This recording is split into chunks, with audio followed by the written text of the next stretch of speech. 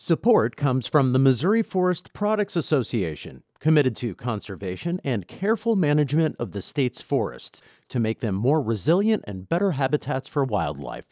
ChooseWood.com. Hi, everybody. It's Wayne Pratt. Today, we have a special edition of The Gateway. St. Louis Public Radio has launched a new podcast called Doin It Our Way about Black parents choosing to homeschool their children. Host Marissanne Lewis-Thompson has spent months exploring the reasons why an increasing number of parents are taking such an active role in their kids' education and how it's affecting those children. We'll bring you the first of 3 episodes today. You can hear the others on the Gateway over the next couple of Saturdays, or find them all on the Doin It Our Way feed, wherever you listen to podcasts, or at stlpr.org/ourway. Here's Marissanne. The worst decision my parents ever made was putting me in a private school. I know, it makes me sound like a total ingrate, but stay with me.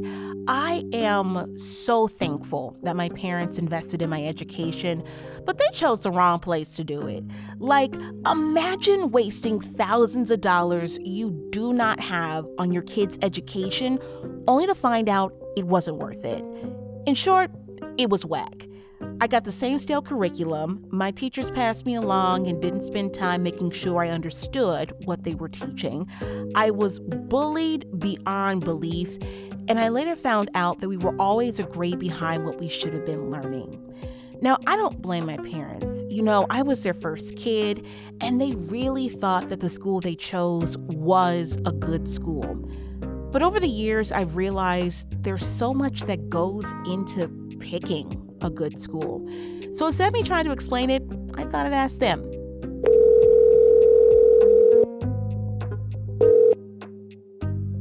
Hello? Hey, Mom. Hey. Is now a good time? Jose? What? All right.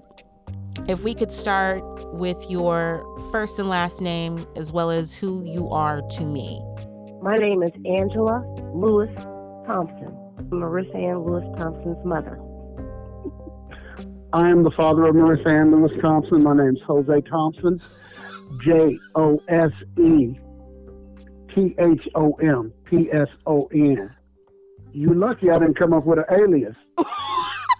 Rollo. My name is Mustafa Jones. Oh my God. Bro, for real, come on. This pretty much sums up how most of our combos go. And as per usual, the conversation got serious.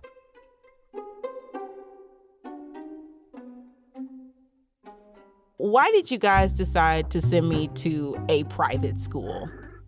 I think we probably gave too much credence to the whole accreditation situation. We believe that if they weren't accredited, then they were bad schools. So the accreditation situation my daddy's talking about went down in the year 2000. The Kansas City Public School District became the first district in the country to lose its accreditation. I know, it sucked. And it left my parents scrambling to find a good school for yours truly. And there's something socially that kind of states that good schools, good neighborhoods, and if you're living in a district where the school's not accredited, it kind of tacitly conveys that this is a bad school. So we lent credence to it. It's wild how one decision like that can have unexpected consequences. And for me, I found out in college just how badly my teachers at that private school failed me. It's embarrassing to even admit, but I was secretly relearning the basics during my undergraduate. And let me tell you, that's not the time you want to be learning those things.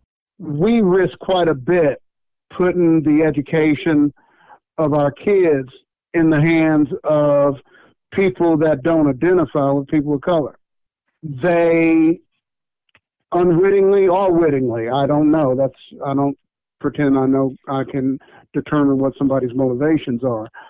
But so often teachers that don't identify with children of color will bring in some biases. And I'm not excusing it. I'm just saying it's a reality that they bring because of the culture. They bring these biases in, and they treat our children in accordance to those biases that they have. Oh, yes, they do. And for me, this is how it went down. So I was in the second grade, and my teacher created this 100-word word search for a homework assignment. You know, no biggie. So she told us our parents couldn't help us, which, in retrospect, red flag. Anywho, I love word searches. My mom always had a book of advanced ones on deck to keep me occupied. So I get to the last 10 words, and I am struggling to find them. And my mom is the kind of mom who is going to help with homework regardless of what the teacher says. And that's exactly what she did. Of course, I was the only one who finished it. My teacher didn't believe me. She started questioning whether I actually did it myself. So I told her the truth. And this is where things went left. She started yelling at me, pointing her finger in my face, and she had the nerve to call me a liar and a cheater in front of the entire class. I told my mom what happened, and she said she would handle it. The next morning, my mom plays it cool. I mean, Academy Award-winning performance. She got me ready for school, dropped me off, pretended to go to work. Little did I know, she made a U-turn back to my school, stood in front of my classroom door, and gave my teacher a death stare. We all started looking around, and my mom starts pointing through the window panes of the door, and I'm thinking, thank God she's come to rescue me from this place. No, she was pointing at my teacher to come outside. I didn't know what mom said to her in that hallway, but when my teacher came back into the classroom, she looked shook. She had the kids teasing you and calling you names. And in what world do you know that a child doesn't get some kind of help from a parent on homework? Any parent that's available to help their child will help them. I said it was getting late. We needed to both go to bed. I helped with the last 10. I didn't think that was going to be an issue. But apparently it was, and she made my daughter feel like she was worthless. And I wasn't having that. I still resent my teacher's words. Truth is, what happened to me isn't unique. Black kids go through this all the time. We talk about parents whose children were in schools that have had, over decades, negative experiences within the classroom context. That's Washington University Associate Professor Sharita Butler Barnes. She looks at the ways racism affects the educational and health outcomes of Black families. Whether it's stemming from curriculum issues where Black children are not necessarily being reflected in the curriculum that's being taught. We have teacher biases, and then we have exposure to racism within these contexts. Black moms like Jamela Naidu see this play out all the time. Just turn on the TV. 4-year-old Jet Hawkins and his mother, Ida Nelson, were told by Providence St. Mel School that braids were against the rules. The Barbers Hill School District told DeAndre Arnold that his long dreadlocks violate its dress code. Right now, school administrators say the girl's hair is a problem and it needs to be straightened or she'll get kicked out. Just because a little girl wore afro, she was born with the hair. How does it become an issue? Or are kids being harassed in school? From Virginia to even here in St. Louis, I've seen news stories where kids are being called racial names by other teenagers. There's only so much that it takes to break a camel's back. So, what exactly do some Black parents do when the odds are stacked against their kids? They homeschool. Black parents have been homeschooling their kids for years, and the pandemic is highlighting the reasons why. Data from the U.S. Census Bureau found that at the start of the pandemic, the rate of Black families homeschooling was 5 times more than any other racial group in the country. In essence, the pandemic has basically exposed what our kids have been living through behind closed doors when we as parents weren't allowed to sit in the classroom all day, right? Danielle Joy Davis works with homeschooling families across the country through her nonprofit Circle of Excellence. She's also a professor of higher education at St. Louis University. And parents have been able to see that, wow, my child in some cases is not being treated with kindness, with dignity, with respect in some cases. And I think there are some parents who are saying, no, you will not treat my child in this way. Hey there, I'm Marissanne Lewis-Thompson, and from St. Louis Public Radio, you're listening to Doin It Our Way, a podcast about Black parents taking their kids' education into their own hands. We'll explore what it actually takes to homeschool and hear what the kids have to say. But this episode, we're diving into the why. Why are more Black parents homeschooling their kids? Was it because of the pandemic? Or was it triggered by something else? For Beverly Hopgood, she got a front row seat into the pandemic-induced chaos in her 6-year-old daughter Addison's virtual classroom. Her teacher was struggling daily to get the attention of a bunch of 5- and 6-year-olds. Stop doing that. Put on a shirt. Get out of bed. Stop this. Stop. It was just ridiculous. They learned the basics, the seasons, numbers, and yeah, their ABCs with the one and only Usher. Are you guys ready? Let's do it. Clap your hands. The alphabet, they're your ABCs. They can help you move, so get up and dance with me. A. Move your arm. B. Bounce like a ball. C. Kick like a crustacean and do the Krabby Crawl. Beverly was a fan. I mean, it's Usher. But Addison didn't even know who Usher was. One day she came to me, she was like, Mama, if we have to count to 20 or go over the seasons, which I know, or listen to this dude Usher do the ABCs one more time, it's gonna be a wrap. Beverly's 9-year-old son, Andre, aka AJ, was a different story. He and his teacher just didn't click. So Beverly kept tabs on every incident, including when his teacher ignored him for 15 minutes. He was like, she's not paying attention to me. My time is almost up. He was trying to understand the actual question so he could answer it. I guess it just wasn't explained to him well enough. And so after my meeting, I went into the view of the screen. And then all of a sudden she was like, Andre, you had a question? Sweetie, if you saw my son raising his hand a while ago, you should have answered him a while ago. Don't ignore my child. It just really frustrated me. At this point, Beverly could tell the classroom was doing more harm than good for her kids. It got so bad that AJ would cry. My kids were just falling apart. And I know as a mom, we all have jobs outside of our homes. As a mom, my first job is to my babies. My first job is to make sure they're okay and they're getting everything that they need. And I knew in my heart that they just weren't. Putting her kids in a new school wasn't going to cut it. So the St. Louis mom did her research and quickly decided on homeschooling. She sat her husband down and told him her vision. And he was like, I'm sorry, what? I said, yeah.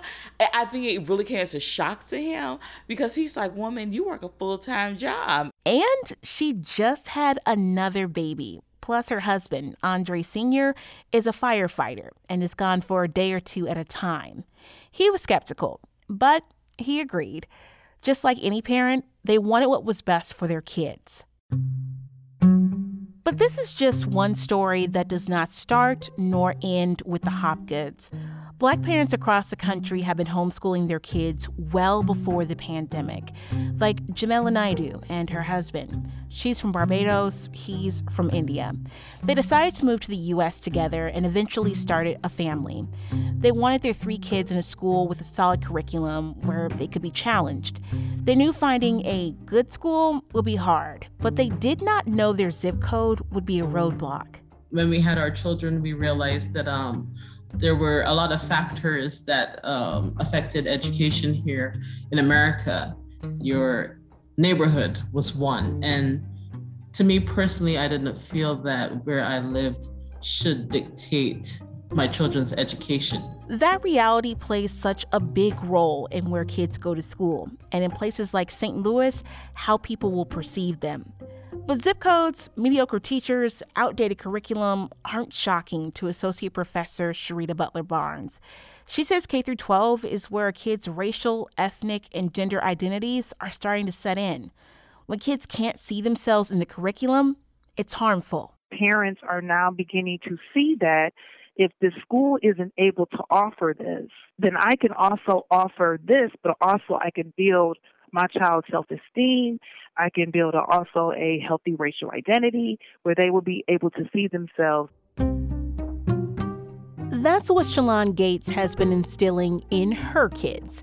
She has 4 and has been homeschooling them for more than a decade off and on in Ferguson. It started when she noticed her oldest son, Isaac, showed signs that he loved math. And he would say, "Mom, I know what number this is." And he would read it at 2. Then he started to show evidence of being able to do simple math equations and wanting to write in cursive letters and learning how to read at the age of 3. Isaac was like a sponge, soaking up everything Shalon taught him.